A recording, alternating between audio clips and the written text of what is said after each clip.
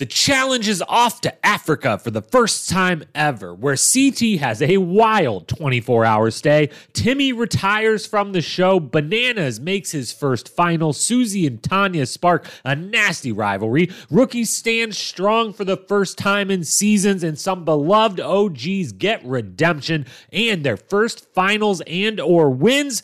It's the challenge. Inferno 3 full season rewatch and recap podcast coming up right now.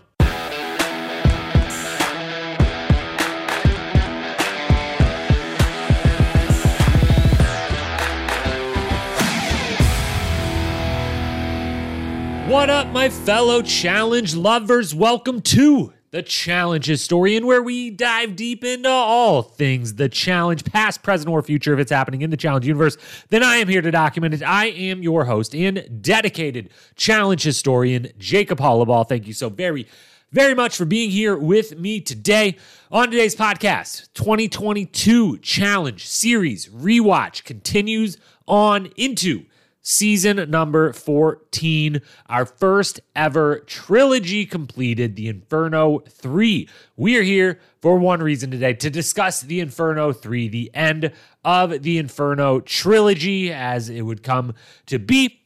And that is the entire focus of today's podcast. Now, couple quick programming notes before we dive into all things season 14. We will be back midweek with our Challenge USA episode recap, episode 6. Challenge USA rolls along. If you're not watching that season, if you were like me, a little trepidatious going into that season, you're missing out. It's a great time.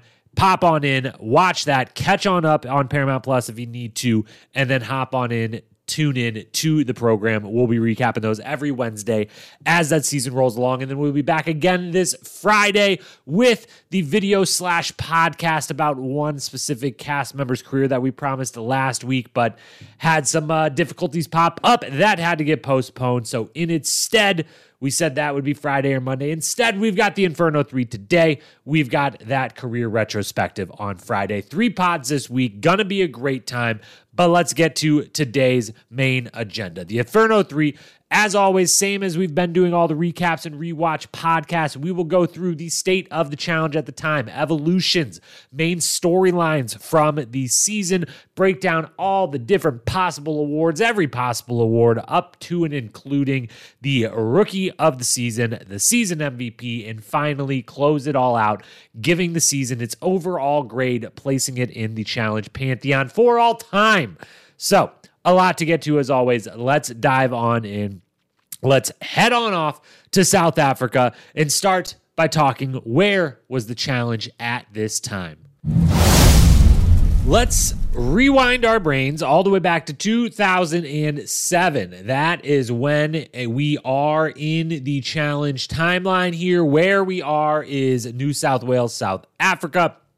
And where is the challenge at this point? Well, it's rolling into its 14th ever season, its first trilogy, completing the Inferno trilogy with its third Inferno season, second of this style of format, badasses versus good guys, that the Inferno 1 was still real world versus road rules, but still the Inferno 3, and the challenge was very much in a transition period. Its first real transition period that it had ever really had. Obviously, it had major evolutions before. We've talked about all of those every single season. We will talk about the very few and far between evolutions of this particular season in one moment. But the show had never, it never reached the point that it was at now, which is to say, it had been a long-running franchise who needed to kind of spruce things up, who needed to kind of recycle in some, put out some of the old stars, bring in some of the new stars. It's a good problem to have, but one that it was just now facing really with this season and the next stretch of 2 to 3 to 4 seasons, where between really Fresh Meat 1 and Fresh Meat 2 is kind of a big, long transition era, if you will, for the challenge. And this was kind of the impetus of it, where it's still a dominant franchise. It has been for some time now. It will be for a long time into the future, up to and including today, depending on what type of metrics you're looking at. But it needed to restock the cupboard of stars. This season saw, Bananas, Paula, Kenny, Evelyn, all in their second ever seasons. It saw Derek really, he would stick around for a while longer, as well as obviously CT. They both, are still making a big impact this season and would for a while. But the Abrams, the Timmy, the Ace, Alton, Anissa, Tanya feel like they're almost from a different show at this point. And yes, I know obviously Anissa sticks around for the long haul, but there's a bit of a gap there between those. And it's kind of two different careers. She's one of a few people that have kind of had those two separate, first and second careers in the Challenge House. So it's a transition period for the show. Gone are, for the most part, they will all, pop back in here, there, maybe one more time. But the Mizes, the Corals, the Mark Longs, the Eric Nieces, the Veronicas for the time being, all of the early stars of this show. There's a few still hanging out. There's, Ace is still here, Alton, Timmy, Abram, Tanya. But there's we're transitioning into this new era, these new players, the Austin cast, the Key West cast, and later on, and really transitioning into the era where we're only pulling from Real World. This is the third straight season to bring in 4 people from the immediate prior Real World cast. We don't have the road rules to pull from. We obviously, this season is at the time, we'll just say now, Road Rules Viewers Revenge is airing this season. It goes horribly. We do get a couple eventual Challenge cast members out of it, most notably Tori Hall, but it's not going great. That show is officially over. It was revived, and now it's over again. Real World is maybe showing its first ever signs of fatigue, maybe proving that, hey, an absolute meteor of a show can only burn bright for so long. Even the greatest shows of all time, which the Real World is undoubtedly the greatest reality television show of all time, bar none. Won't hear any arguments against it. It changed the whole landscape. It created the landscape and then changed it a few times within it. But it's maybe finally starting to lose a little steam. The Denver season is still fantastic. It's one of, it was right in my wheelhouse, my age bracket. Loved it. But from there on, it kind of slowly, they can't ever quite muster up what they had before, some of the runs they had been on. And really, it feels like Philadelphia, Austin, Key West was kind of the last, we're getting all the way back to the tippy top of that mountain. And then it might take a long time to go down that mountain. There might be a lot of good moments along the way, but it is on the downside in some ways. But 7 cast members per year is not a big enough feeder system, and this is the first ever season where we're starting to notice, you really are just kind of bringing in the whole Real World cast from 6 months ago into this house, and overall, the Challenge is still rolling along. Dominant franchise. People love it. Fans are watching it, but there is clearly a changing of the guard, a shifting of the star power within the house, and we will talk more and more about that throughout this podcast because that is one of the central storylines of this very season and plays a part in some of the biggest moments of the season. So that's kind of where the Challenge is at this point. Let's talk the basics of the season. Obviously, our guy TJ Lavin is back. The best host in the business is here. He is doing his now fourth straight season of many, many more to come. His first time hosting one of the Infernos for the late, not at the time, but nowadays, late Dave Mira. May he rest in peace. We are in Cape Town, South Africa. We have 16 episodes, continues on, this is the 5th, 6th, 7th season in a row where we get the 16 episodes. Plus, instead of a reunion this time, they do a top 10 moments special with the entire finalist cast that is there for that. So it's kind of a pseudo reunion, pseudo special, but a 17th episode. It airs from April 10th to July 3rd, 2007. And there are 21 contestants this season. There was only meant to be 20, but one of them gets sent home night 1. So there ends up being 21. They are Abram, South Pacific, Derek, Extreme, Evelyn, Fresh Meat, Janelle, Key West, Kenny, Fresh Meat, Tanya and Anissa from Chicago, Jen from Denver, Danny from Austin, Tyree from Denver, and CT from Paris. Over on the Good Guys squad, Ace from Paris, Alton from Las Vegas, Kara from South Pacific, John Divinanzio from Key West, Paula from Key West, Susie from Down Under, Davis from Denver, Timmy from Road Rules 2, Kali from Denver, and Rachel from Austin. So we've got 4 Denver castmates coming into the fold. We've got an Austin and a Key West, Rachel and Janelle respectively making their rookie debuts. And then we've got 15 other veterans of the game. And as far as Evolution's first history from this season, how the game changed, we referenced it a few minutes ago, but there really wasn't almost any evolutions this season, which is the other reason it kind of feels like that transitory, that transitional period in the challenge where for the first time in a long time, they kind of just kept the status quo. Yes, we are in the middle of a streak of starting with Battle of the Sexes 2 on season 9. And really, if you want to go all the way back and count the first of the first season, the Gauntlet and Battle of the Sexes before at season 6, we're only doing Battle of the Sexes, Gauntlet, and Infernos from season 6 to season 15 with 1 fresh meat, 1 duel, obviously breaking that up near the end there, but those would all go on to be, sequels as well. So we're in the sequel and trilogy business, but all of those had changed throughout them, and a lot had changed within the game with each of those seasons. For the first time ever this season,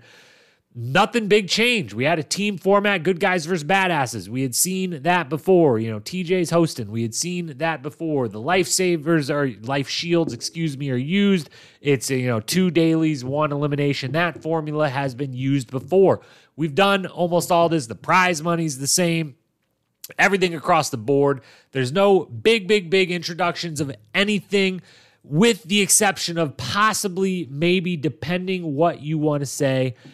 I personally say that Hall Brawl is introduced on this season. Now, it is a big variation on what we would call Hall Brawl today, but corner ball, Derek versus Davis, we'll talk more about it later, but football pads are put on, football is actually used in this case, but they run head on into each other. It is the earliest ever version, the kind of skeleton outline, the kind of test of, is this okay? Are we allowed to make them do this before that would eventually become Hall Brawl? So that's kind of an evolution. We also have a replacement player for the second time ever after Susie came in for Ayana. A long ways back from here, we get Derek coming into this season for CT. We had seen a few removals from the game over the last few seasons where no replacement was had. They just skipped an elimination this time. They bring in someone for the second time ever. We're on a new continent for the show to film on. We check off another continent as far as, getting our way to all of them being covered at some point by the show, all sans Antarctica, which, maybe they should go do a final in Antarctica just to check that one off. But otherwise, not much changes. It's just kind of running it back, bringing in some new blood, and seeing where they can take it. As far as statistical history, there's a little bit made, but nothing extreme. We get, Abram, Susie, on Alton all joined the 3-time finalist club. That's a big deal at this point. There's less than 10 people in that club. So that's a big deal for the 3 of them to get into that 3-time club. Abe does become the most daily challenge wins ever with 37. At this point, he takes the lead over Veronica.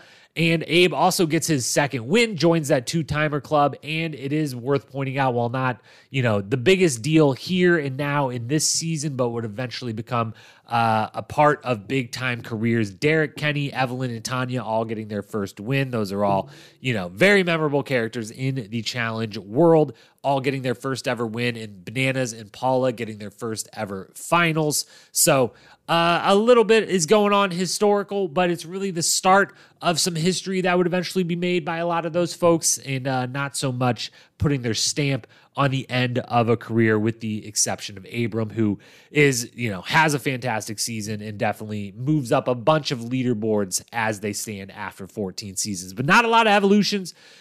Season that is a part of a big beginning of a big transition for the show.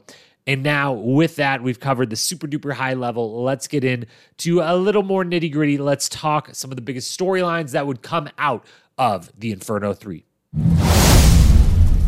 All right, kicking off the storylines of the season, we've got a couple to go through. Arguably the biggest storyline of the season is unfortunately a little bit of a bummer to talk about. We're going to save it for the end of the storyline segments because of that. And then a lot of the other ones kind of are real quick, small one, a little bit smaller. And in general, it leads me to, before I even jump into any of the specific ones, leading me to say the storyline of the season is that there kind of isn't a great one. A little bit of that is that it's coming off The Duel, which if you listened to the Duel podcast, if you haven't, go back and do so. The Duel, one of the best seasons ever. We rated it, spoiler alert for that pod if you haven't listened, we rated it the best season to date of the challenge and had such huge, memorable storylines, most notably CT and DM, obviously. But coming off of that high makes this one feel, this low, kind of feel even lower. And there's not a lot going on. And some of the storylines that are there just aren't as, maybe interesting as a CT and DM the season before were, or as, many storylines are in many, many of the seasons. And some of them get ruined before they can ever get super good. And then some of them are just kind of a bummer and ugly. And again, we'll talk about that at the very end of this segment. But that leads me into the first one, which is CT punches Davis in the face. Night one, maybe night two. Seems like it's for sure night one in the house, and gets sent home night one of the show. And that is a big possible reason why there aren't the biggest of storylines in this season. It's a big loss for the season because CT is absolutely supposed to be the star of the season, coming off The Duel, where we named him the MVP of that particular season. And I think that was a pretty easy call to make. He was certainly front and center, the star. They had been building up a little bit. He got, not to the end or won that one, but we're still looking for him to win his first one. He had the big storyline. CT comes into this house and he is, without a doubt, from the production standpoint, that's their guy. That is their star. That's who the cameras are following at all times. And he blows it because he gets hammered the first night. He comes in acting all nice, acting all, very retrospective. He gives a toast the first night saying how grateful he is to be there and for the experience. Okay, and I want to just say, hey, listen, we're here in a moment in time right now. And it'll never be replaced.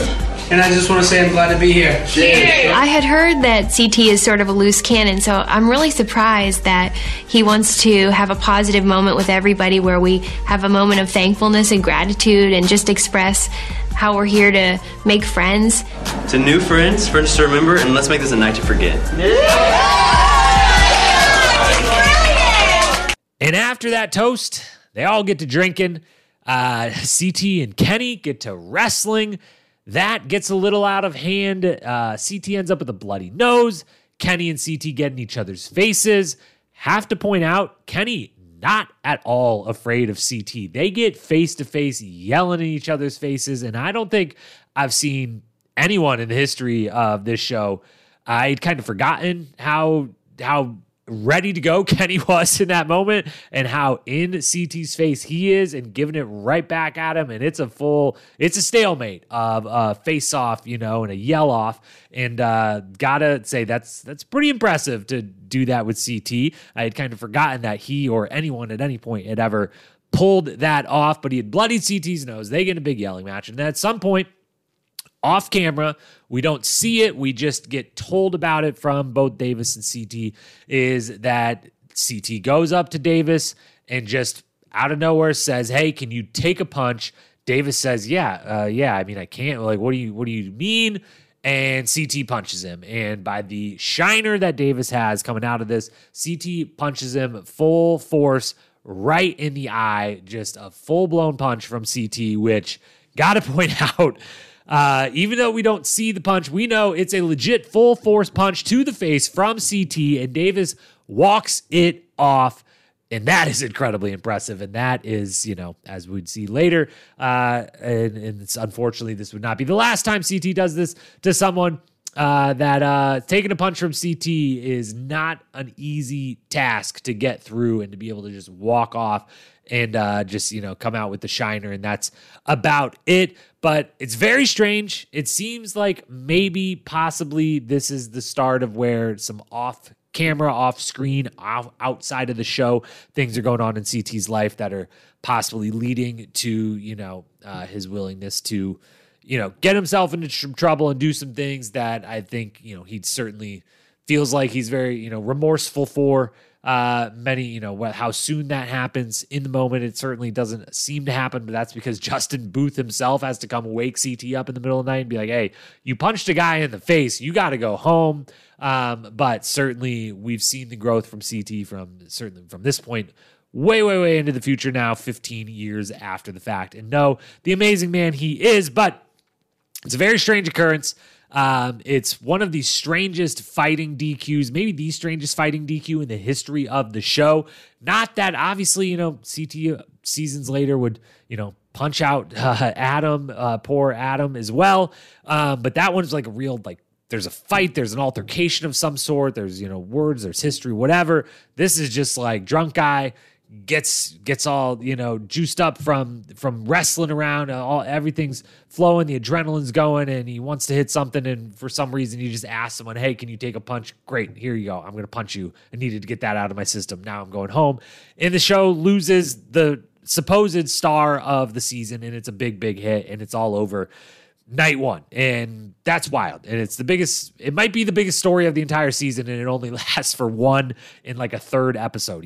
There's the first episode and second episode are two-parter. They aired on the same night originally. They run in unison with each other. There's a slight cliffhanger, but we know CT's going home, and he's out of there right away. And there goes our star. There goes that big storyline.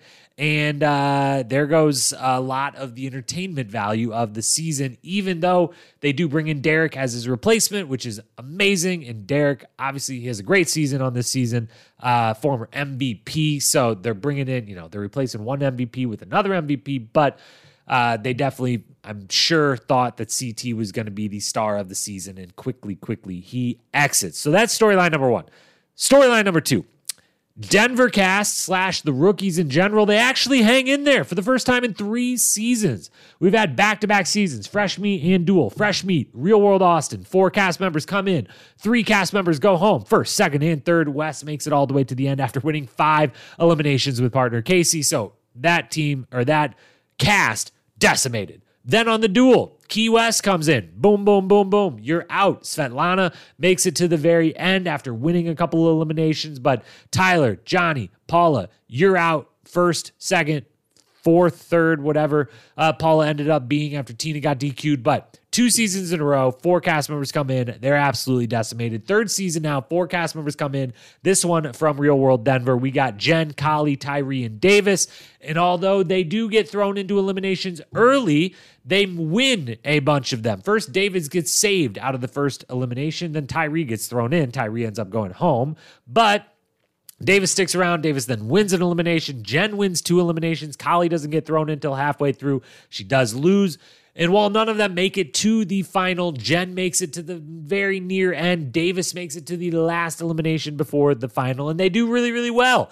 And a lot of this has to do both with their abilities and the fact that they were winning some stuff, excluding eliminations, but it also has a lot to do with the format, clearly making it possible instead of, the entire house voting against the newbies. It's team voting against team for a bunch of different motivations. So it wasn't just purely let's pick off the rookies. In fact, at times they were benefiting from keep the rookies who were considered weaker, mostly because they were rookies, around versus the established ones that we know what they're capable of, want to get them out. So the rookies don't get decimated. Denver doesn't get decimated, at least not right away. That is a big change from the last few seasons, and it is a definite theme and storyline of the season. They end up in those eliminations early and often, but again, they win. Jen wins 2, Davis wins 1.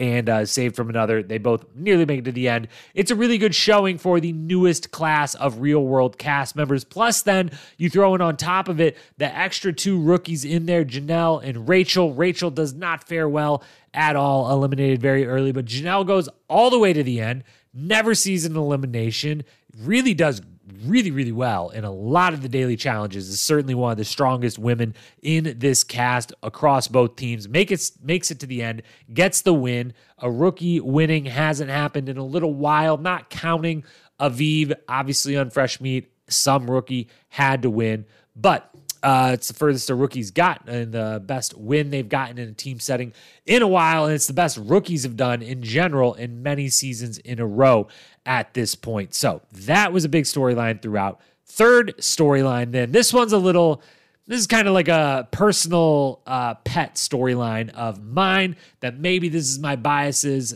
showing both for the being a fan of the sports side of this show, a little bit more, a touch more than the show side of this show, but also just being an Alton super fan and being in awe over the seasons that he is in, of what he is able to do physically on these shows. And it is a bit of a storyline on this season. Alton is very much meant to be, kind of the co-captain, the leader of the good guys squad. He and Timmy both kind of have that stature within the game from previous seasons. They come in, and Alton still absolutely looks the part, absolutely looks like the greatest athlete the show has ever seen, which is what, over the first couple seasons he had been on this show, he proved himself to be, very much earned that reputation, deserved that reputation, and lived out that reputation repeatedly anytime he got the chance. This season, he kind of loses it a little bit, almost. Then he gets it back, then he maybe loses it again, then he gets it back, and then maybe, I don't think he loses it in the finals, but does not prevail in the final with his team. But, first daily challenge they get, it's a climbing challenge. They got to do a fire ladder climbing up a fake 2-story building and down. It's climbing. We get Abram versus Alton in a heat in that. It's great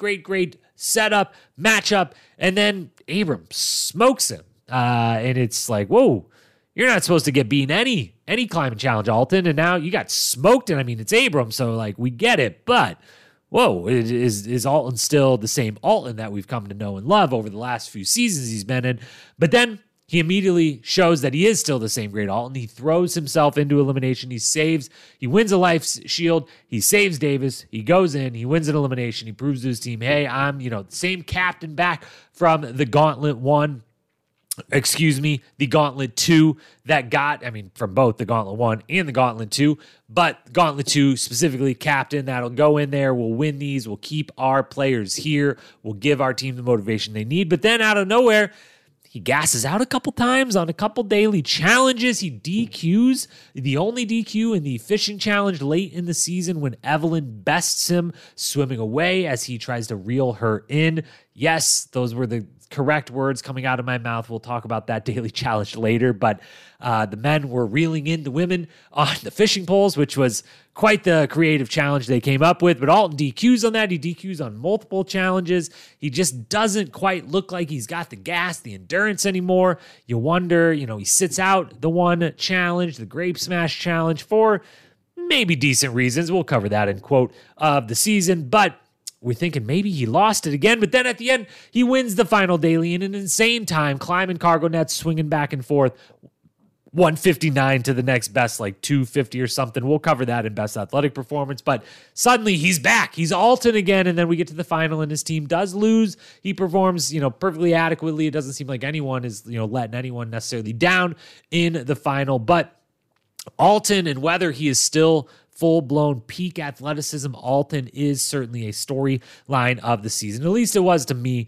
and is one I was very much paying attention to because, as I have said on previous seasons, such as the Gauntlet 2, Alton, in my mind, at a certain point was and still maybe remains today, with the possible exception of a Jordan Wisely, Alton is the best athlete in the history of the show.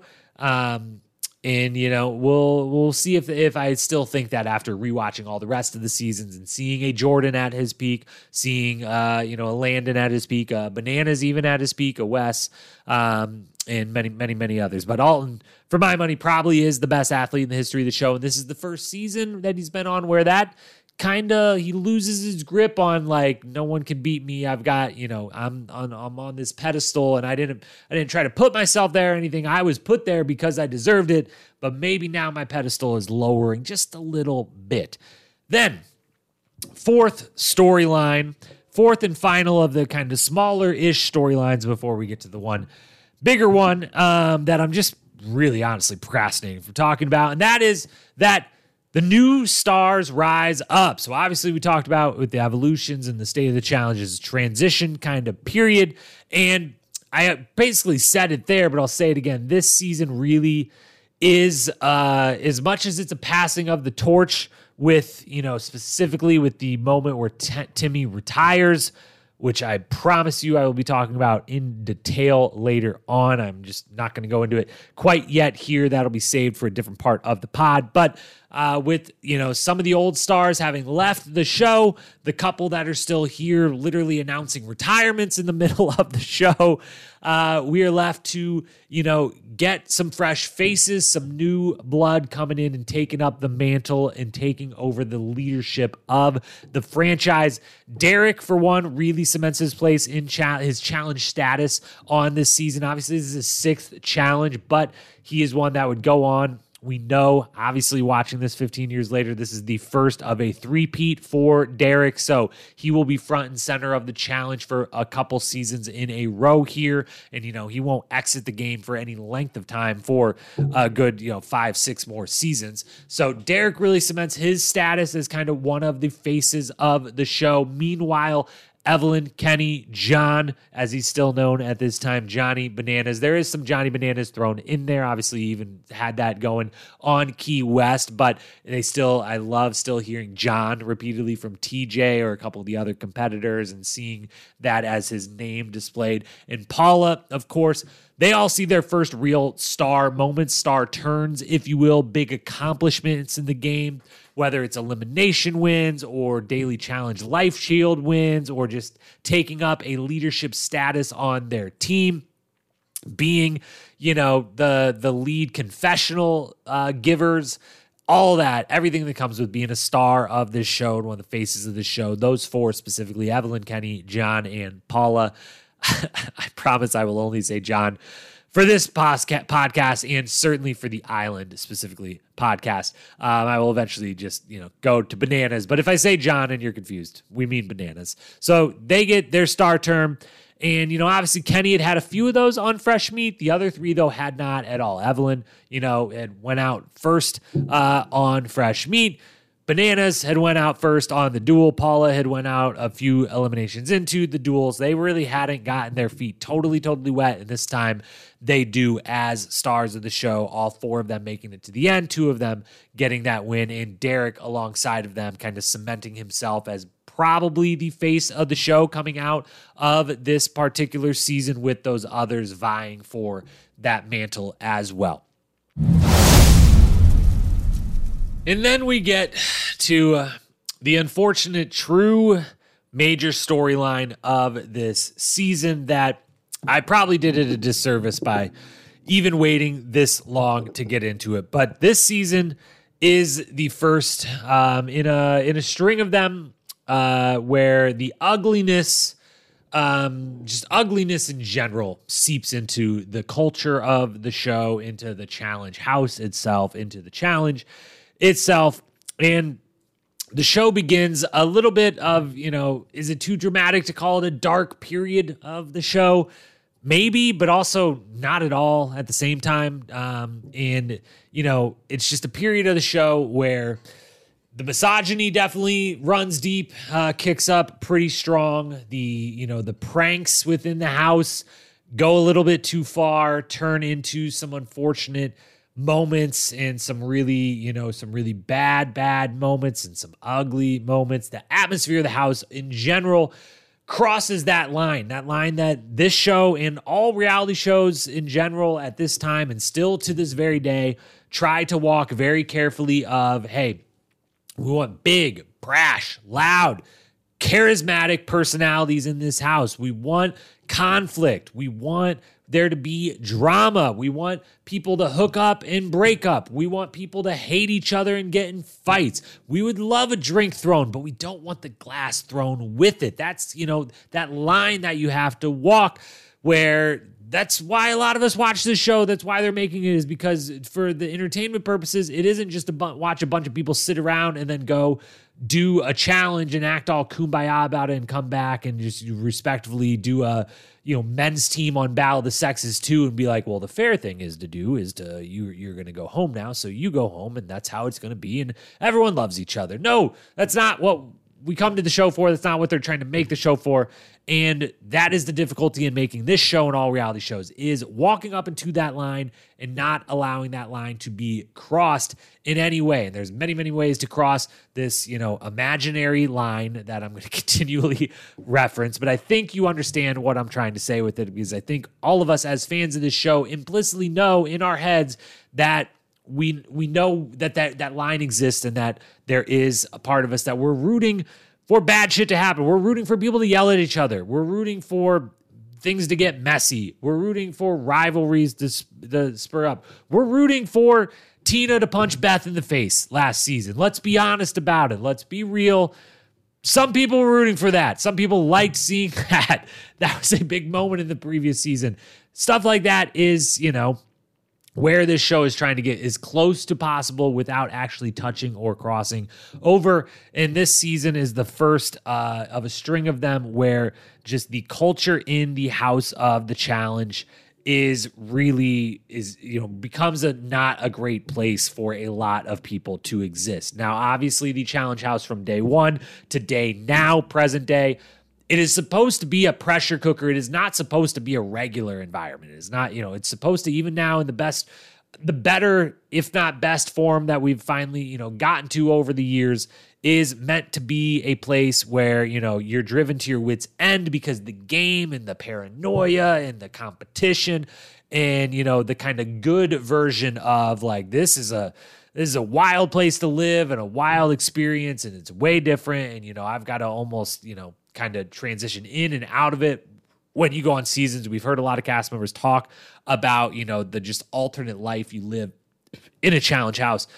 But this season in particular, and the ones that would follow, is when that stuff is there, but also is people being very uncomfortable in the house, where people, having really negative experiences that shouldn't be happening necessarily, and that aren't anything to do with the game, but instead just the general vibe of the house, the culture of the house.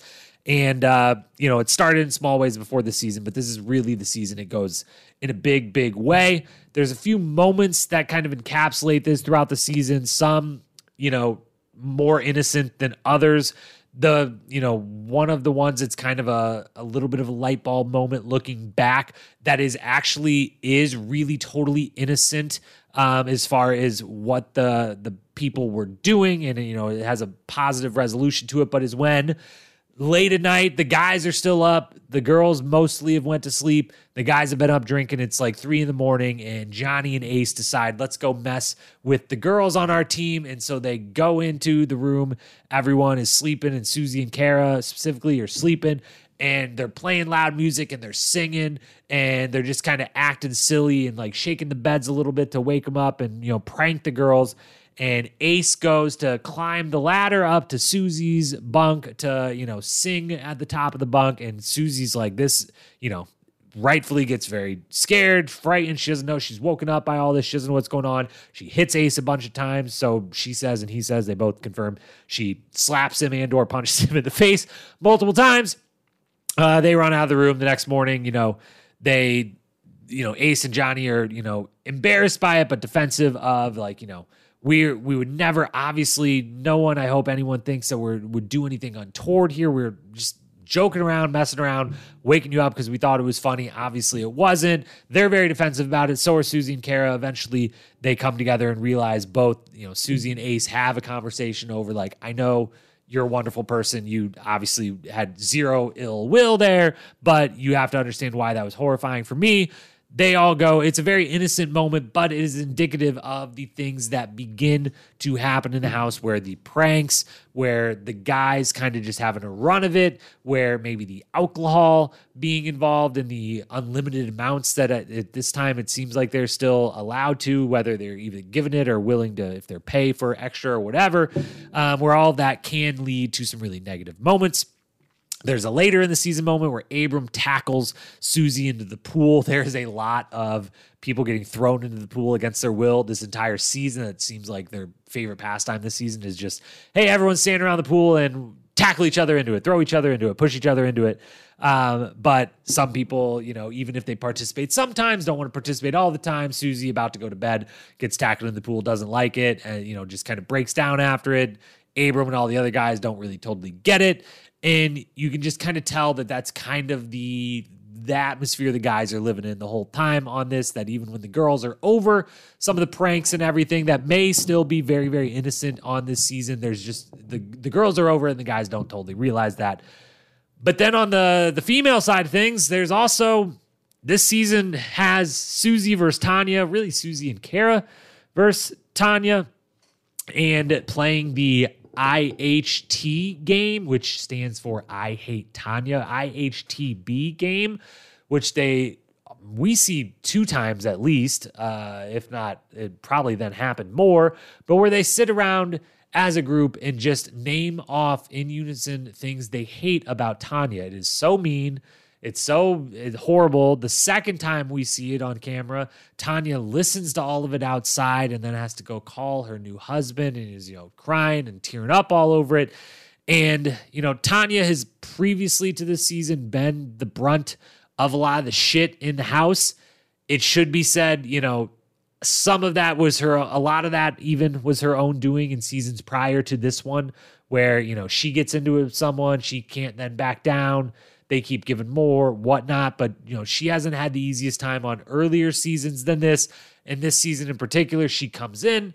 She seems to be doing better in her personal life than maybe she was before. She's gotten married. She's a little bit settled down. And, then she goes through this. She's in kick-ass shape. She's a killer competitor this whole season. But, it's starting to get really bad as far as how she is being treated in the house. And, this isn't the season to discuss, what production's role in that, her role in that, others' role in that is. But it's a really nasty moment. And it's a really heartbreaking moment. The first time around that we get this, all the girls sitting around and saying all the things they don't like about this other person in the house. And then it's even worse and truly heartbreaking the second time when she hears all of them outside and just has to run away and, breaks down over it. And you can just tell she's struggling. She's trying to make changes, but she's struggling. And obviously that would become, a focal part of the same conversation we're having about this season, when we're going to have it about some more seasons in the future. Tanya will be a part of that. It is going to be a topic for more seasons to come, but for now, we'll kind of put a bow on it for now with this. First and foremost, as always, we're watching these, 15 years later, 15 plus or less, depending the future seasons of this that we cover. Obviously going to be less, whatever. The show, though, has come a long way.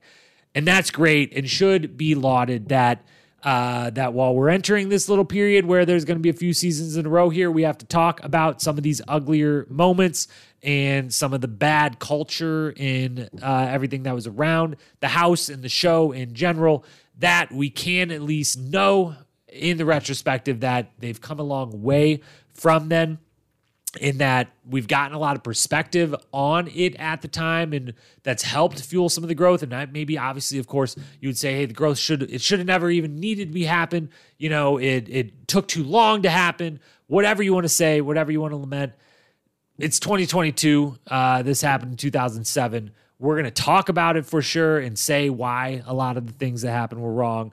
But I am going to always acknowledge that whether it took too long or not, it is a thing that the show has come a long way and has gotten to a better place and learned, even if it was painstakingly slow and horribly slow at certain times, it has learned a lot and it has gotten a lot better and it has gotten to a real place and been in some respects, trailblazer maybe is way too big of a word, unless you want to say trailblazer in getting it wrong and then also getting it right after getting it wrong, and being able to have the runway and the leadway to get it wrong and then get it right. So maybe in that sense, it is in fact a bit of a trailblazer and has started to get things very much right in advance of a lot of other shows and a lot of other, parts of our culture outside of the show in this country. The show has started to be a little bit more of a leader in a lot of ways, which is good. and that most of the people also involved in this particular season and in other seasons, I do want to always, end this section of saying a lot of these people that are involved in this particular season, and a lot of people that are involved in some of the, ugly warts we might talk about on future seasons, seem to have done genuine growth outside of the show and gotten to a much better place, and shown the good people that they've likely always been. They just had lessons to learn, and a lot of them, thankfully, we can know in retrospect, have learned, have grown into wonderful, great human beings who have acknowledged mistakes made in the past on this show. And hopefully, my biggest sentiment and big thing for me personally, rewatching these seasons and going back through this, given, the age I was at the time, I hope that a lot of fans are like me and have kind of done some of the same learning and hopeful growing from watching this and seeing it play out in front of us, and now being able to go back and think about it again after the fact and where the show was and has gone to. And I know for me, I've had to do a lot of that. And, when this season came out, I was 17, and I can tell you right now, I was a dumbass of a 17-year-old. And I definitely didn't, when I watched this season live as a 17-year-old, I definitely didn't realize a lot of the stuff that I'm realizing now while watching it again 15 years later as a 32-year-old who has thankfully, grown up with this show amongst others and just grown up in general, and can now realize I don't feel so good about some of these things that are happening in this, and maybe I wish I would have felt a certain way about them then, or I would have been aware of feeling those way. I would have just been more knowledgeable than I was. So I hope that, like a lot of the people in the show seem to have done, like the production seems to have done, like many of the cast members involved seem to have done, and like I hope that I have done in some way, I hope you as well, as a viewer who obviously loves this franchise dearly, has also been able to learn. And if you go back and rewatch this season, can do some more learning from seeing some of the stuff that we don't necessarily like. Wow. All right. Now that we got that bummer of a topic out of the way, let's hand out some awards. My favorite thing to do. I love giving out the awards, and it's a season recap. We've got a lot to give. Let's start with the sports side, move to the show side afterwards. Let's talk daily challenges, shall we? Haven't mentioned them at all yet on the pod, so let's give a couple commentary about the daily challenges this season in general before awarding the best of the best for the season. Overall, very creative daily challenges, which is the best thing to say. And I'm not just trying to couch, a bunch of negative things I'm about to say, even though I might be. But they are super duper creative. They try all kinds of new things this season, and I really like and appreciate that. And it seems like a lot of fun for those competing, whether it's, they have a fishing-based challenge. They're smashing grapes. There's electric chairs used at one point. They're building fires. They're jumping on trampolines. They're racing hand cars on railroad tracks. They're going all over the place. They're doing all kinds of new things. That part is really, really good. Part of the part that's not that great is that these are almost all exclusively average time events, which is the real detriment of team-based seasons. In this one, they maybe is like the worst of all of them as far as from a competitive standpoint, where, how they configure each of the challenges itself, when they're all really either individual challenges or partner challenges, but it's just always timed, and then it's, it's average team time, but the fastest one gets a life shield, and it feels like they should be counted as individual or partner or daily challenges, but they're counted as team, which skews the stats, which I'm a nerd for, and that upsets me. But it also makes for a little, less great television, and sometimes, able to really judge people on each of their teams based on, Alton climbed really, really fast today, and so their team got a win, and two people DQ'd on the other team, and so that really did it versus like who's actually kicking ass and dominating here. So I'm not a big fan of the average time daily challenges, but they're very creative this season. They do a lot of fun ones. They do a lot of ones that I personally would love to give a try and would love to do in the theme park that should exist and that I talk about all the time. Survivor challenge games. Me and my friends get to go play billion-dollar idea, if not trillion-dollar idea. Okay, not trillion, but probably not a billion either, but multiple millions of dollars idea. Someone please build that. Paramount Plus seems like they could, they're not getting the subscribers they want. Maybe offshoot, new income stream, build the theme park, put me in charge. I'll do it for you. But so solid daily challenges in general, but nothing all time. As for the best of the best, the 4 best that get nominated are episodes 3, Battering Ram, where they go to the oldest building in South Africa. I don't know if they say South Africa or in all of Africa. I doubt it's all of Africa, but definitely South Africa, which is a castle. And they have 2 literal, 20-foot long wooden battering rams that they have to swing as a team through a wall. Very, very cool stuff. Love TJ being perched up between them on either side of the 2 doors. The teams can't see each other. They're racing to get into the same inside, kind of courtyard area to get a flag after smashing through the door. I really like that one. Episode 7, Grape Smash. This one is a very memorable one because 3 people from the good guys team, Timmy, Ace, and Alton, all sit out, which costs their team that $10,000 pretty easily. It has a bunch of great quotes from it, moments from it, bunch of stuff. You'll hear some of those in a little bit and in different awards. Third nominee then is Captain's Chair, episode 13. This is the trivia challenge. We get trivia as we need to every single season, and this one is one of the wildest versions of trivia we ever get because this one is where each team picks one person from the other team to sit in a chair and have 8 electrodes hooked up to them, where every time their team gets a trivia question wrong, their captain in the chair gets electrocuted by TJ. And it looks like it sucks. It looks like it sucks so bad. Janelle and Kara, I'm already ready for Kara Maria to show up. Kara is on this season. God dang it, I can never get their names correctly. That's probably not the last time I'm going to mess up on her name, but she does an amazing job, as does Janelle, holding it down, taking what ends up being 5 and 6 shocks a piece on this. It's trivia. It's great. They're shocking people, which is wild to see. It's a fantastic daily challenge. Then 4th and final nominee, Hook Me, episode 14. This one is where it's a men's life shield challenge. So the men are competing, the women are doing the other half, which is the women get in the water. They are hooked to a fishing rod. They get 30 seconds to swim away as far as they can. Then the guy gets to start trying to reel them in. Longest time is better, 30-minute max. Only Alton DQs Evelyn, pulling him way, way, way out. Everyone else is able to reel in their woman in sometime less than 30 minutes. But it's a kind of hilarious premise, and it just seems like a bunch of fun. And again, would be kind of fun to try with your buddies. But of those 4, it's got to be, as it, pretty much has been every time at this point. I think trivia is currently undefeated in the best daily challenge of the season, which feels right, feels totally correct, as it should be. And Captain's Chair, episode 13, is by far and away the best daily challenge of this season.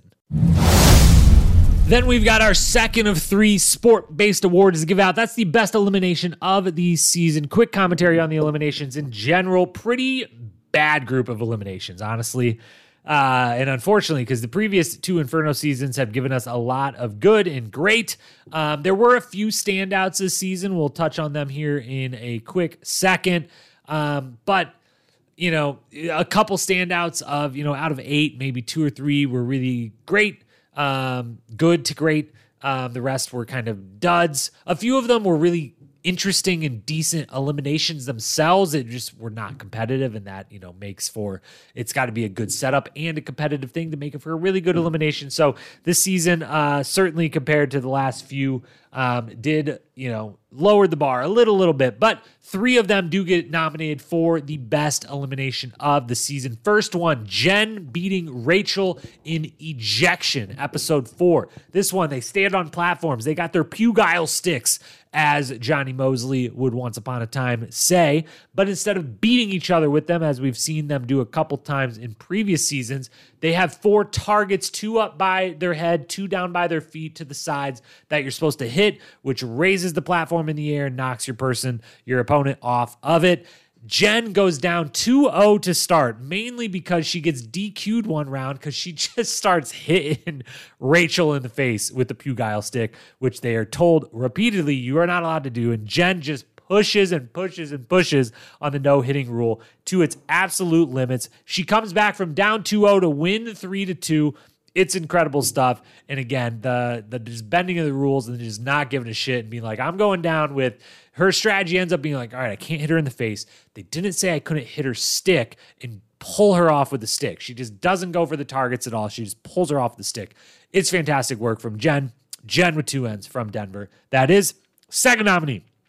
Abram beating Timmy in Smash House, episode 10. What an elimination this is. They are lifted up in the air inside of 3 glass cages. There's only 1 glass floor under them, but then around them, the sides and the top, there's 3 separate cages. They're putting, the full glass gear, although we would find out way down the road, both of these men have commented on they sustained some injuries from this. The glass found its way to their body during this, but they're in mostly protective gear, and they've got one little metal, thing to wrap around their hands and punch the glass with, basically. And you have to punch out all of the glass on all 4 sides of you and above you, 3 panes on all 4 sides and above. That's 15 panes of glass. Punch through before then punching through the bottom one, dropping you down and winning.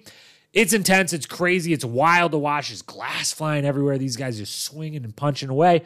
And Timmy ultimately seems to have won until we find out he DQs in complete and utter bullshit fashion when he kind of stands up within his box, knocks out one of the rooftop panes of glass, which falls 10 to 12 feet down to the ground. And when it falls to the ground, it somehow doesn't break. And the rules clearly state you have to break every single pane of glass. Therefore, he ultimately DQs. He ends up having to go home. He retires on the spot. We'll talk more about that in a second. Abram gets to stay. It is the pivotal moment of the entire season. It changes the course of the entire season.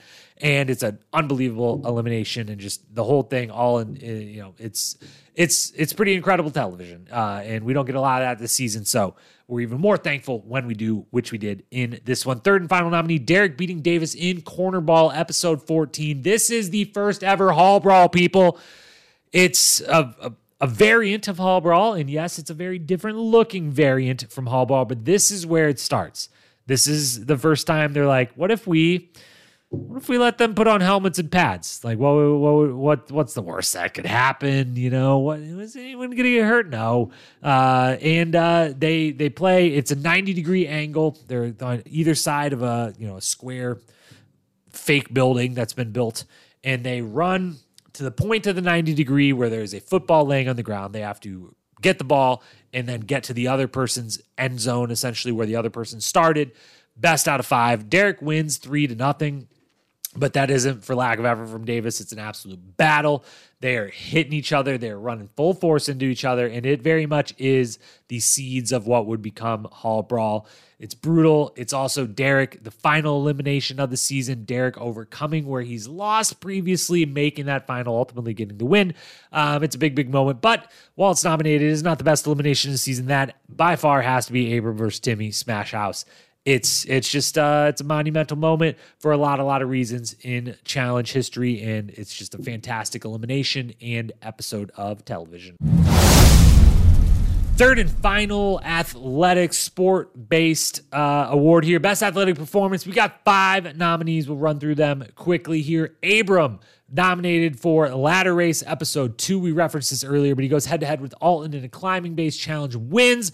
Also, far and away has the best time of the day. Wins the life shield. Saves himself from elimination. Wins a TV to boot. It's just wonderful, and it's one of the ones that's really, really fun daily that didn't get nominated for the award, but they do like straight up firehouse climbing a fire ladder up 2 stories of a building, across, down 2 stories. It's really cool stuff and an incredible performance from Abram, one of many from him this season. Then we got Susie and Alton in episode 4's Wrap and Roll. They have to stand on a beam that is over the edge of a cliff, thousands of feet in the air, literal like 1,000 feet in the air, something wild, because it's just off the side of a cliff. And the guy starts in the middle, the girl starts in the end. She has to wrap herself up. There's a tether between them that cannot touch the ground. So wraps herself up as she gets to the middle, unspools to get the guy to the end, wraps up to get to the end, down and back. First, best time to do it wins. Literally everyone disqualifies except for Alton and Susie, who go last, winning Susie the life shield.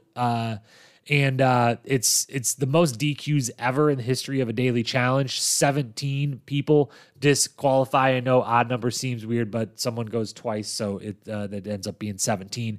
And only 2 actually complete it, which is Susie and Alton, which is pretty incredible and gets them nominated here. Third then, Kenny and Ev in Dog Day Afternoon, episode 10. This is just a good old-fashioned sled pull in male-female pairs. You pull a weighted sled with 2 other of your opponents sitting on it. Kenny and Evelyn do it in 1 minute, 21 seconds. The next fastest is 1:56. The third fastest is over 3 minutes.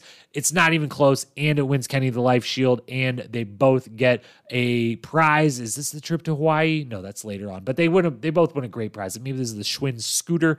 But either way, they get nominated Best Athletic Performance. Then so do, as we said earlier, the 2 poor women who have to be the electrocuted people in captain's chair, Kara and Janelle. They don't quit, and they're allowed to quit. At any point, they can forfeit the mission and just say, this is bullshit. I'm not doing this. Why am I the only one that has to? And they don't, and that's impressive. It has to suck so much. They deserve, at the bare minimum, to get nominated for this silly award on this silly podcast 15 years later.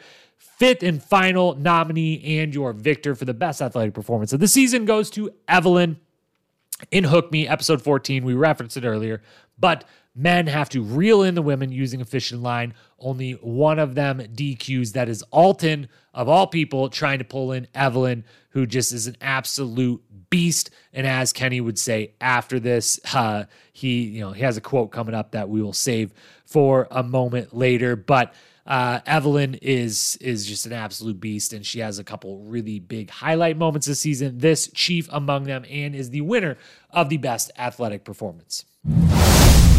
Now we move to the show side of things, and we're talking best quote of the season. We've got a bunch of nominees to get to, so let's run through them quick. It was a very good confessional season with not a lot to work with as far as storylines to be talking about for them.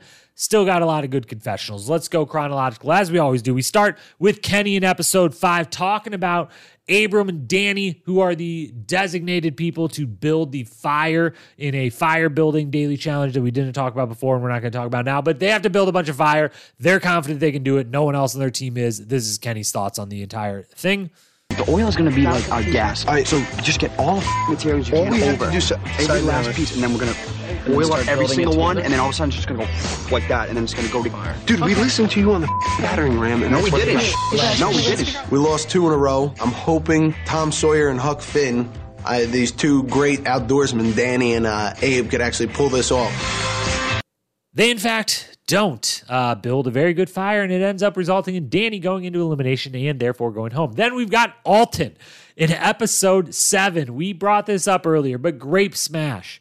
This is a daily challenge where everyone has to take grapes, throw them in a big barrel thing, and then get in there and stomp on them, I Love Lucy style, and get juice to pour out of the spigot, and then use their mouths to catch the juice, put it in bottles. 3 guys on the good guys team decide not to do it because they are told they have to wear Speedos, and they don't want to.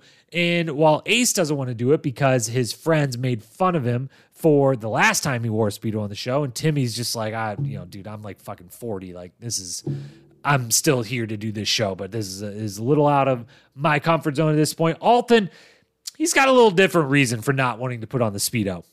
I'm not ashamed of my body. I feel like I have a great body, but I'm also a man. I'm hung like a horse, and I just feel that there's leaving very little covered for me, and I feel very uncomfortable with that. Can't blame a guy for being honest there. Then we got Paula, same challenge, same episode, talking about what that juice tastes like. This stuff, it's disgusting. It's part grape, part saliva, part hay. Oh, it's Kenny's toenail. You're hoping that everybody got their shots. A nice little assist from Abram there, a mid quote of the season nominee, Abram in the middle of Paula's wonderful one. I do too hope everyone got their shots prior to that season. I'm sure they did. Then we've got Kenny again, episode 10, talking about trying to get the life shield to save himself. And this quote, honestly, Kenny might have used this quote or a variation on this quote 3 or 4 times this season, and it was wonderful every single time. The shtick hadn't, this was the beginnings of the shtick, really. It hadn't gotten old at all yet. It would definitely get old pretty soon in seasons to come, but it hadn't yet here. People might say, oh, Kenny's the weakest one or whatever, but you know what? Just because I'm beautiful don't mean I won't kick your ass. Then we've got Ace also in episode 10, speaking on Timmy, who replaces Ace in the Inferno. Ace wins the life shield. Their team doesn't want Timmy to be the one to go in instead, but Timmy demands it, and he gets thrown in. But Ace has this to say, this high praise to give to Timmy. All right, Ace, who did you choose to take your place in the Inferno tonight? It was our captain. He's a man's man. He's the same height as all of us, but he stands a little bit taller than the rest. And my favorite guy I met on this challenge has got to be Timmy. All right. More on that coming up. Next nominee then is Paula in episode 14. Speaking of Kenny before, Kenny during the Fishing Daily, a quick aside, we've talked about the obvious editing. We actually talked about that on The Duel, talked about how that it was become a new thing on the show, and evolution of the show is the editing was getting very, very obvious. This season, there was one big moment, of a few of them, where the editing was a little misleading and was better at building suspense. And this moment that this quote is about, in particular, is one of them. They make it seem like Kenny sucks at the fishing, reeling in the opponent challenge, when in fact he eventually wins the life shield for that challenge and has the best time of the whole day. But in the moment, they make it seem like he absolutely sucks at it, and Paula has this to say about Kenny and his ability to fish. I don't think he has ever held a rod. I don't think Kenny has ever caught anything besides a cold or the clap. So Kenny's kind of screwed. Second to last nominee then comes from Derek, about to go into what he knows is a headbanger, what he knows is going to be something he loves, that elimination corner ball versus Davis. He has this warning. I'm this close to the end. I've come close so many other times, and I it up. So, Davis, dude, I don't know what to tell you, bro, but I'm gonna kill you. He's a man that's always just gotten straight to the point. And then our final nominee comes from the 15th episode and comes from Abram. They do a daily challenge. We referenced briefly earlier, we said Alton, swinging back and forth. He got his mojo back at the very end, does this challenge where you climb up nets, swing across nets very quickly. Well, Abram also does very well at that challenge, and he also has the time of his life doing it. Let's let him talk about that now. God, this is fun. I want to be a pirate, like professionally, because if pirates get to do stuff like this, except I get to swing across on a rope, hit the net, like, I have a sword in my mouth, I jump off, like, where's my money? There you go, pull it! And I just love that so much from him, and the entire moment about it. It's just so much fun. You love seeing someone having a great time on this show, and that's why that one gets I want to be a pirate, like, professionally, and everything that comes after. That gets my award for the best quote of the season. Then we come to the iconic moment of the season, the best moment of the season, the most infamous moment of the season, the most memorable moment of the season, whatever we want to call it, whichever season we're talking about. The most iconic moment, the one you will always think of first when you think of a season in particular. And this season, we've only got 3 nominees, and I kind of stretched to hit that third one. A couple smaller moments first to quickly just shout out before we get to the big award and the big nominees. First off, episode 7. TJ does a gum promo for Orbit Gum, where at the end of the Grape Smash challenge, he just very awkwardly pulls a pack of gum out of his pocket and is like, also, you guys are dirty, so here's some gum. And yeah, you can clean it up. All right, along with that 10 G's for the badass, I'm going to give you some of this Orbit Gum to clean them dirty mouths out. Obviously, you guys have to pick your picks for the Inferno. It's going to be a female Inferno. I don't know if just the audio alone gets across the awkwardness and the silliness and the hilariousness of it, but it had me in stitches. He attempts a second one later in the season where he literally just throws the gum to a team after the daily challenge. It doesn't say a single word, and they clearly are just like, we're going to give Orbit their money back. We failed in this SpawnCon attempt. Second, smaller moment then, Kenny, the credit scene of episode 7, which I've got to say, as someone who always says the credit scene, bring them back. They're always so funny, all the little silly moments around the house. This season, some of the credit scenes are they're a part of the ugliness we talked about earlier. They're not great. I can't believe they put them in the episode, even as a credit scene. But some of them were still amazing.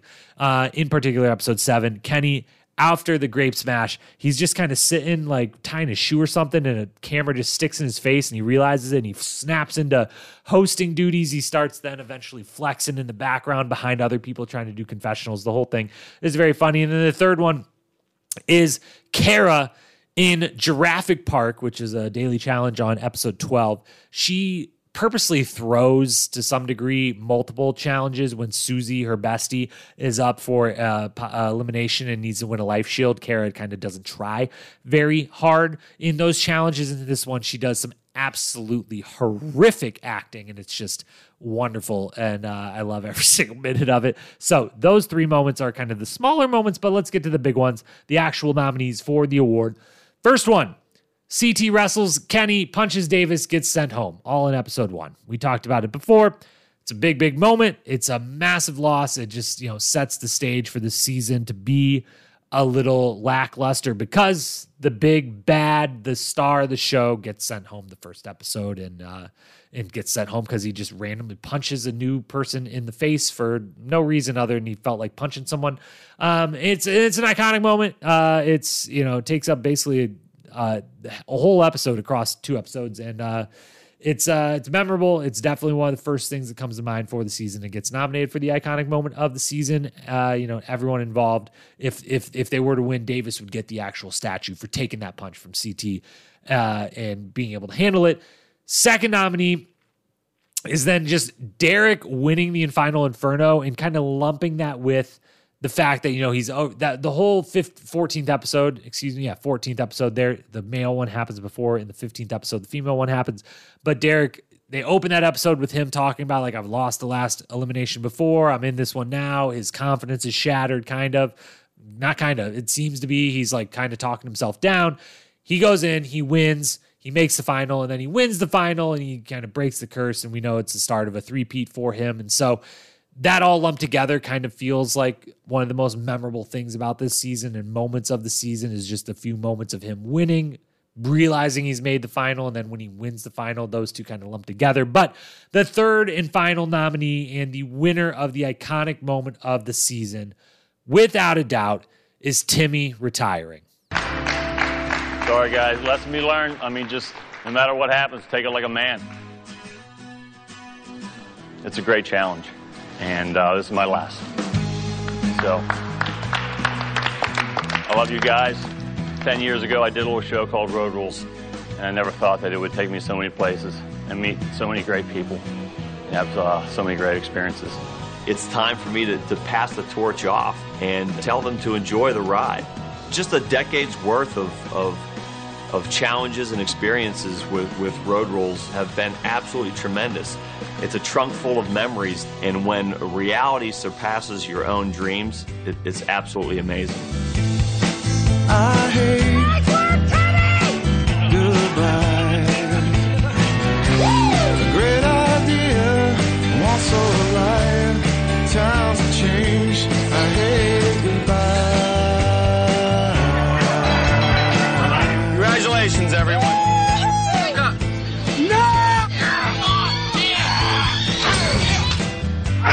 Come on, Tim. I hate goodbye. Keep doing these challenges. It's my recommendation. And hit every challenge in life you come across with the same intensity. Okay? I love all of you. Timmy was supposed to make it through this challenge with money at the end based on pure respect. You want to have people like Timmy in your life, and you want to have people like Timmy around you because funny guy, cool dude, good heart. You can't ask for more. Timmy is my favorite challenger of all time. And I didn't totally realize that until literally when I was doing this rewatch, when this moment that I just played happens, when he loses on a bullshit DQ, not bullshit like, Abe did anything or whatever, just completely sucks, just totally random. How's a pane of glass fall that far and not break? And how does he knock it out without breaking it? It's just wild and silly, but it does lead to this moment where Timmy gets to say a legitimate goodbye to the cast and to the show and put himself out there. And when watching it this time again, it had me in tears, actually, and just had me realize that while if you asked me who's your favorite challenger of all time, if I just got asked that by a random person on the street, I would probably rattle off, I don't know, like 56 names in like 6 seconds or something like that. There's so many people I could pick. I love so many, I love almost everyone that's been on this show, and I love so many with so much. But I really do think if I have to sit down and think about it, Timmy is my favorite challenge cast member of all time.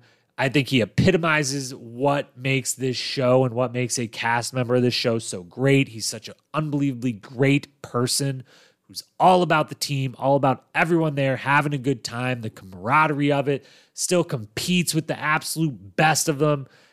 He's a former MVP back on Battle of the Seasons. We named him the MVP. He's been in the running for MVP every season he's ever been on.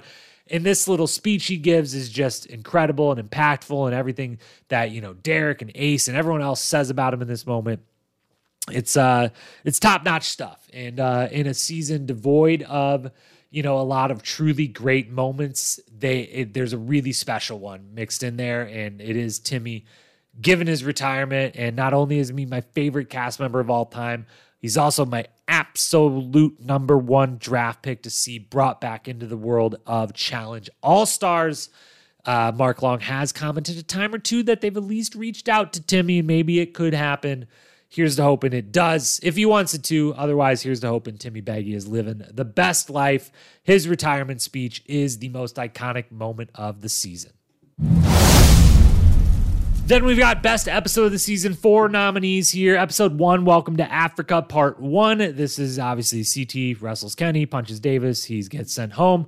That all happens. That makes for a very good episode. Second nominee, Episode 7, Sour Grapes, the wonderful daily challenge we talked about. Everyone sitting out, that whole thing. Plus, Tanya versus Susie really starts in earnest this episode. Their rivalry kicks up. They both openly tell each other how they don't like each other over. It all starts over a comment about Tanya's perfume smelling like a stripper, but the good kind.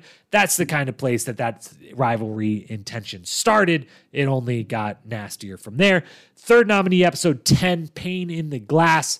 Both life shields are won in this one. Both people then replaced. Timmy steps in, Abram steps in, the elimination that we just talked about, the retirement that we just talked about, the whole thing. That's episode 10. Fourth and final nominee, episode 14, Hook the Man, the daily challenge, the fishing daily challenge we talked about, Derek breaking his curse, winning that elimination. That's all great. Of those four wonderful nominees, episode 10, Pain in the Glass, the Timmy retirement, of course. It pretty much always falls in line. The best moment of the season ends up being contributing towards the best episode of the season. This season is one of those.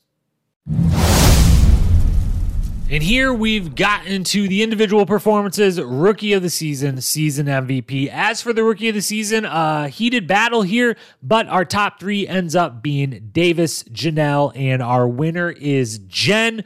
Yes, Janelle does get the actual win, but Jen is a focal point of the season. 2 elimination wins. Loses a third to Susie, who becomes the elimination queen for a couple seasons in a row here. So no bad loss there from her. And Jen is also just a force in the confessional booth and is just front and center in a much bigger way than Janelle is, even if Janelle absolutely kicks some ass, gets to the end, gets a win. So Davis third, Janelle second. Jen with 2 N's from Denver is our Rookie of the Season. As for the MVP, no one this time around falls into the where were you category. The only one that could is actually the first person in the gone too soon, and that's CT. Coming off an MVP season. We come into the season, we have a bunch of former MVPs in the mix. We're still waiting on that first ever 2-time MVP. Spoiler alert for the next couple minutes of this podcast, but it does not happen here. CT doesn't win it. Timmy doesn't win it. Derek doesn't win it. We got some people in the running that could be that two-time. CT obviously gone episode 1. He's he's the MVP of the first episode, but he's only there for 1. Then we've also got Timmy, just barely falls in the gone too soon. Goes out in episode 10 out of 16. That's just a little bit just too early. If he would have got to 12 or 14 out of 16, there's an argument for him to be on the ballot in the running for MVP, but it's just a little too early for him as well. As for then the actual top 5, the final ballot, this was a tricky one. There honestly wasn't a number 1. I take that back. There kind of was a number 1 standout in the end. I had mixed feelings on actually giving the award to this person.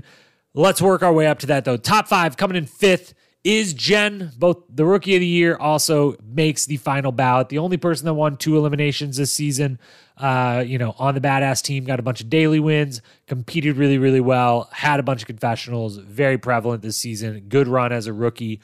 Jen comes in 5th. Abram comes in 4th. He is probably, arguably, definitely, I would say, the best athlete competitor on this season of the show. This is definitely his best showing for sure, all around, really. And he, just absolutely kicks ass, wins a whole bunch of stuff, is the reason his team is winning a whole bunch of stuff, is one of the main reasons they win the final. He is great in the confessional booth, and he comes in 4th in the MVP ballot. Coming in 3rd place, first time on an MVP ballot, certain that it won't be the last, good old John DiVinanzio, Johnny Bananas. He has a couple standout moments, wins multiple life shields, performs really well in daily challenges, has a couple moments where, he's kind of the leader of eventually dividing their team. By the end, it's kind of Susie and Kara over Kara. God, did it again. And Kara over there, the rest of them over here. John is kind of the leader of that, but he's also second most confessionals on the season, and performs really, really well, and is just kind of blossoming a little bit into one of the stars of the show. He comes in 3rd. Second place then is Susie, who has the most confessionals of the season, who is nominated for elimination 4 times, only ends up going in once, wins that elimination, makes it to the final, is definitely a focal point of a lot of the stuff going on this season, and honestly had a case to be the MVP of the season, but I couldn't, in a weird turn of events, I almost split 2nd and 1st based on, I just couldn't get over the I hate Tanya because game, and how it was just really not great and kind of mean. And obviously Susie is a truly wonderful human being. This is not indicative of her character even then, certainly not now. But yeah, in a close race that she was in for that top spot, that MVP final first place vote, if I had to go anywhere, it was kind of holding that, just, the only thing as a tiebreaker to hold against her. And it feels weird to say that because the MVP of the season is Kenny. And obviously, certain people listening right now might be like, you've got to be fucking kidding me. Like, you shouldn't even talk about Kenny because of things that would allegedly happen in seasons in the future, and for his role in later seasons in what we talked about and kind of the culture of the show and some of the nastiness and ugliness of the show. This season in particular, he is not a part of that, really. He's the life of the house. Everyone likes him. He's hanging out with the ladies busting jokes more than he's hanging out with the guys busting jokes this season. And it just is what it is. We're viewing these seasons through, if we were watching it again right then in the moment, not knowing what anything that would happen in the future, not knowing the culture of the show in the future, anything like that. And he's an absolute star this season. He wins a couple life shields in crucial moments. Has the best confessionals. I didn't say earlier, but if someone won the Dan Renzi Award for Confessional King or Queen of the Season, It's Kenny, is the confessional king of the season. He has a bunch of small, hilarious moments. He is joking around at all times in like an actual fun, positive way. And just if there is a bright spot in the season, in some of the episodes that'll drag a little bit, that aren't as fun, it's Kenny got nominated for elimination and he walks up and winks to the camera that he sees behind the place where they have to put the little mask. It's the busting a joke with TJ about it, the commentary, the whole thing. And so, maybe those who have been disqualified from ever appearing on the challenge again should be disqualified from retroactively winning an MVP award or any award. But that's not how I'm giving out these awards. I've got to be honest. I've got to be objective. In this season of the Inferno 3, Kenny is the MVP. And now that half of you have probably turned off the podcast because for me giving Kenny the MVP, we move into the final topic of the pod and the most important one, and that is the season grade. Where does this season stack up with the rest of them? Where does it land in the pantheon of all challenge seasons for all time? As always, we do a female cast grade, male cast grade, sport grade, show grade. That leads us to an overall grade, not an average, just helps us get to the end result. Let's start with the female cast. We give the female cast a B+. We break these down: heavy hitters, solid contributors, and duds this season. Heavy hitters, we got Evelyn, Tanya, Anissa, Paula, Susie. We throw Jen, Janelle, and gonna say it right, Kara into the solid contributors. I gotta try so hard to do that. And then Kali and Rachel are really both, pretty easy to put in the duds category here. But out of 10 cast members to have 5 in the heavy hitters, 3 solid contributors, it's still overall very solid cast on the female side. That lands us at a B+, putting it right kind of middle of the pack, solidly in the upper half of female casts that we've gotten through 14 seasons. On the male cast side, also a B+. Heavy hitters, we got Abram, Derek, Kenny, CT, Alton, Bananas, Timmy. That's a lot. Solid contributors, Davis and Ace. Duds, Danny and Tyree. I have more conflicted feelings than most on Danny in this world. I just got a lot of empathy for the guy that a lot of people would say is maybe the worst challenger of all time, and they might have a good argument, a good dissertation paper to write on that. I love Tyree as a person, and he just never pans out, never has a great moment on the show. It just never pans out for him. So he's got to go in the duds category too. But, out of that 6 out of 10 heavy hitters, couple solid contributors, couple duds, pretty much puts us the same place we were with the female cast. B+, is real good. It's just shy of being in that grade, anywhere in that A range. As for the sport grade, that's a B-. Again, good creativity. They just never managed to create those epic moments. It wasn't for lack of effort from the production side. It never came together. It never fell into place exactly. A couple high scoring daily challenges, a couple high scoring eliminations, but overall real average across the board. So those couple high moments keep them in the B category, but we're coming in at the low end of that. That's a B-. And then the show grade, that's a C+. There's really only 2 big moments of the whole season. We talked about CT DQing, Timmy retiring.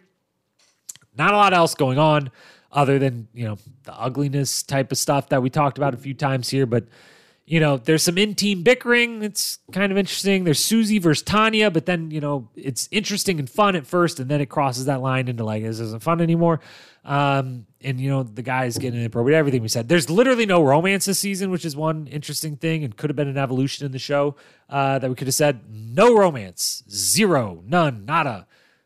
Absolutely none, which is crazy. At least none that we know of.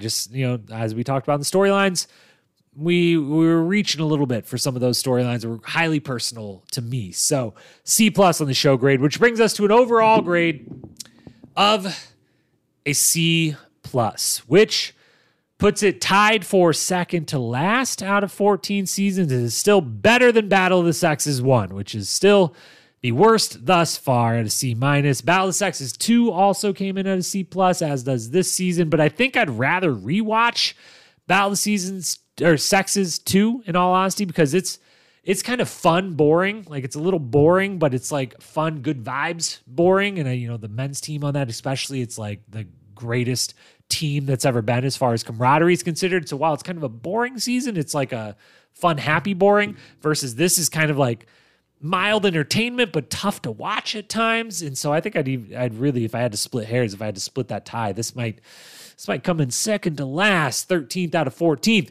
so far. Again, it's the transition time for the show between kind of the stars of old and the stars of new. It is the start of this kind of dark-ish period of the show where they got to really figure out some problems that they've got with the culture and how to get away from that and learn from it and grow from it. And it's just, devoid of a lot of the big storylines or the big competitive moments. It just, falls short of most of the, really good seasons and certainly of the great seasons. And so while it certainly doesn't set the franchise back in any way, as we've said with our grading rubric, anything in the D range is like setting things back. Anything in the C range, it doesn't necessarily propel it forward into new territory, but it doesn't set it back. It's kind of average. It's good for those who love the show, have a good time with the season, but it doesn't propel it to any new heights, any new places. So it's a C+ overall. It falls well behind most of the seasons we have covered. We will see if any other, certain other seasons will certainly join it in the C range. We'll see where it eventually stacks up after we get through all 37 and counting seasons, plus the spinoffs. But for now, C+, second or third worst of the first 14. But still some things to love. It's still the challenge. It's still a lot of fan favorites. And I still love it. And I know that if you're still listening to this podcast about an hour, 2 hours, whatever it is now later, that you do too. So that is the Inferno 3. That is all for the podcast today. I thank you so very much for being here with me now. All of these rewatch podcasts we've done, all the ones that we will eventually do. I have loved hearing from some of you about these seasons. I've been starting to hear from a bunch of people that now that we're covering seasons that are on Paramount Plus, that you're binging right along with me. Love that. Please, any comments you have, questions you have, things you want covered, things you don't think should be covered, anything you want to talk about, if you just don't have that challenge lover friend in your life to banter with, hit me up on Instagram at Challenge Historian. I respond to all the DMs. It's been so fun to get to connect with a bunch of you, and I look forward to talking with anyone and everyone who wants to talk challenge. I can do it all day long. So hit me up at Challenge Historian. Throw us a follow there. We're trying our best to start to get some more content coming that way as well, and we're hoping to see a lot more coming there in the future. So follow there, subscribe to the podcast wherever you are listening right now. Remember, Challenge USA, Wednesday nights, Thursday mornings, those recap pods will be up. If you're not watching, you should be watching. It's really, really great. If for anything else, you got to watch Tyson do his best West performance. It's amazing. It's incredible. It's been so fun to watch. So that's coming. Then Friday got a little special player-specific episode coming your way. We'll be back then next week with The Gauntlet 3, our second trilogy capping off. So have a great weekend, life in general. Love you. Thank you for listening. Until we talk again. Peace.